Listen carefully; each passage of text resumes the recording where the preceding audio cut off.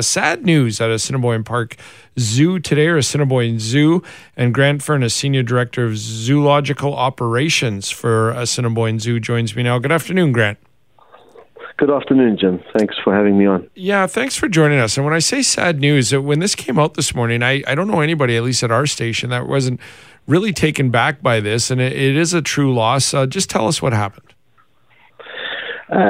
Yeah, I mean, I can feel how sad everybody is. It's exactly the same here. You can imagine the amount of care and dedication that our animal care staff put into all of this. So, and when it happens unexpectedly like this, it's even more challenging. Aurora came to us, she was rescued and transferred to the zoo from Churchill because she was abandoned. She was an orphan cub and started relying on eating stones and sticks to try and survive, and did a lot of damage to her mouth and her teeth. So she's been getting ongoing treatment here at the zoo for a number of issues to do with her teeth, all to relieve pain, to prevent any kind of infection, and then the most important thing, to prevent any kind of long-term health risks, which could have been fatal as well. This was all done under anesthesia by our veterinary team, and we were assisted by a specialized veterinary dentist as well. The procedure was going pretty well, or it did go well, and then right towards the end, when we were ready to reverse the anesthesia, Aurora went into cardiac arrest, and despite all the efforts of our veterinary team, we weren't able to get her to recover, and she sadly passed away. And with those details, Grant, can you maybe take us into this realm of when these procedures are done on animals, but polar bears specifically? And is this a rare case? Does this sometimes happen? I think we hear of this even with humans sometimes when people go under anesthesia. Can you just delve into it a little bit when it's a polar bear? Absolutely. So something like a polar bear, you can imagine there's a few procedures that we can do with animals. We don't have to put them under anesthesia. And I can tell you the modern zoo world is moving towards more and more of those procedures. For example, we can now take blood from polar bears without having to anesthetize them because of the risk that anesthetization poses on animals. And as you quite rightly said, it's the same with people. It's the same when you take your dogs and cats to the vet. They make you sign an indemnity form because there's always a possibility, and it is rare, that something could happen under anesthesia. And sadly, in this case, that's exactly what happened. And we don't anesthetize animals easily. There's a big discussion that happens, and we have something called a pre-capture meeting beforehand with our veterinary department, animal care staff, and we all agree this is a procedure that we need to do, knowing that full well that there are risks to it.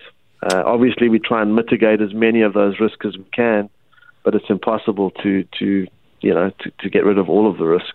Can you tell us a little bit about Aurora and the personality that brought to the zoo? So Aurora, or she was very affectionately known as Aura here at the zoo. She was our first orphan cub from Churchill. So she arrived here in October of 2013. And right from the start had a character second to none. And then as other bears joined her, she almost took on a mothering role.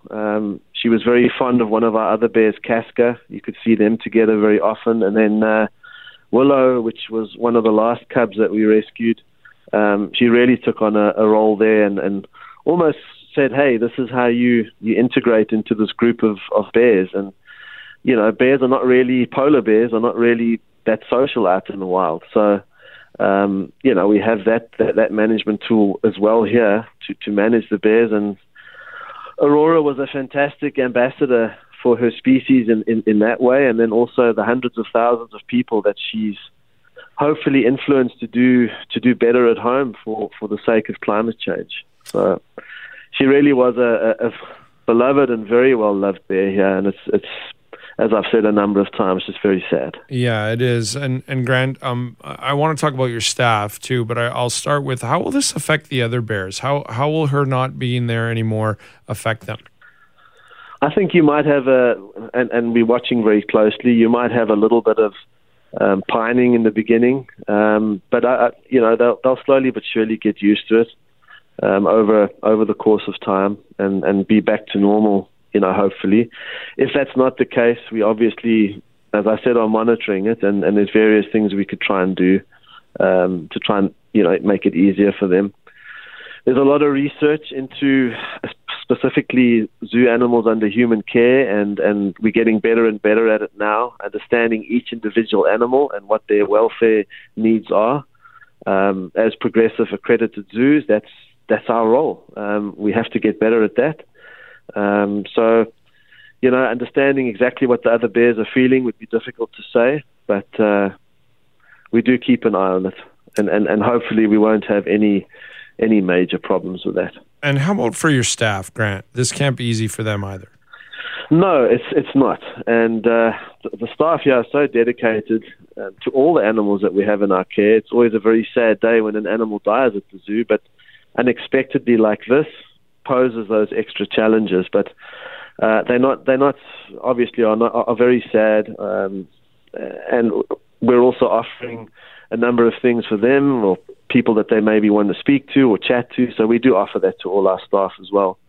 And just, comfort as much as we can. And after this hopefully, gets a little easier, and for some it probably never will, we can start looking at what can we do in the future to make this easier.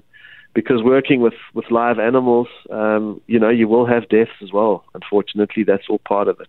Yeah, and how about you personally, Grant? Because I can sense with you too.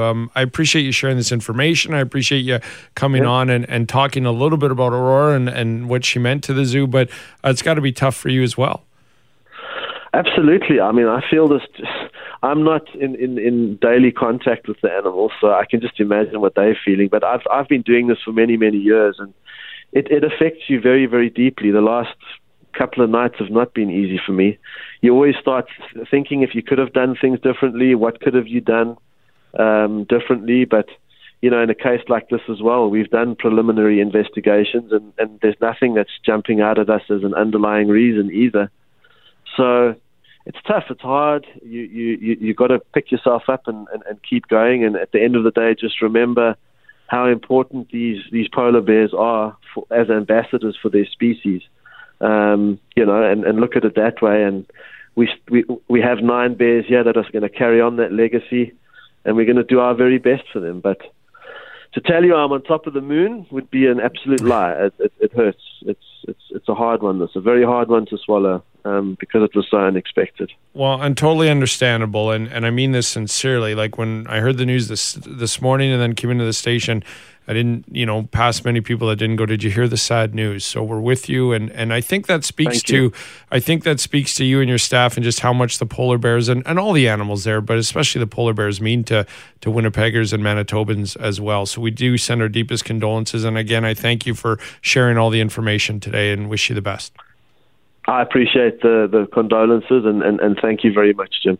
Grant Furniss, Senior Director of Zoological Operations for Assiniboine Zoo, sadly lost Aurora, a polar bear, due to a dental procedure under anesthesiology. And she clearly, as you've been heard, will be missed. And I think, as I said, let us know if you want to, 780-6868. I haven't come across anybody today who didn't at least mention the sad news today.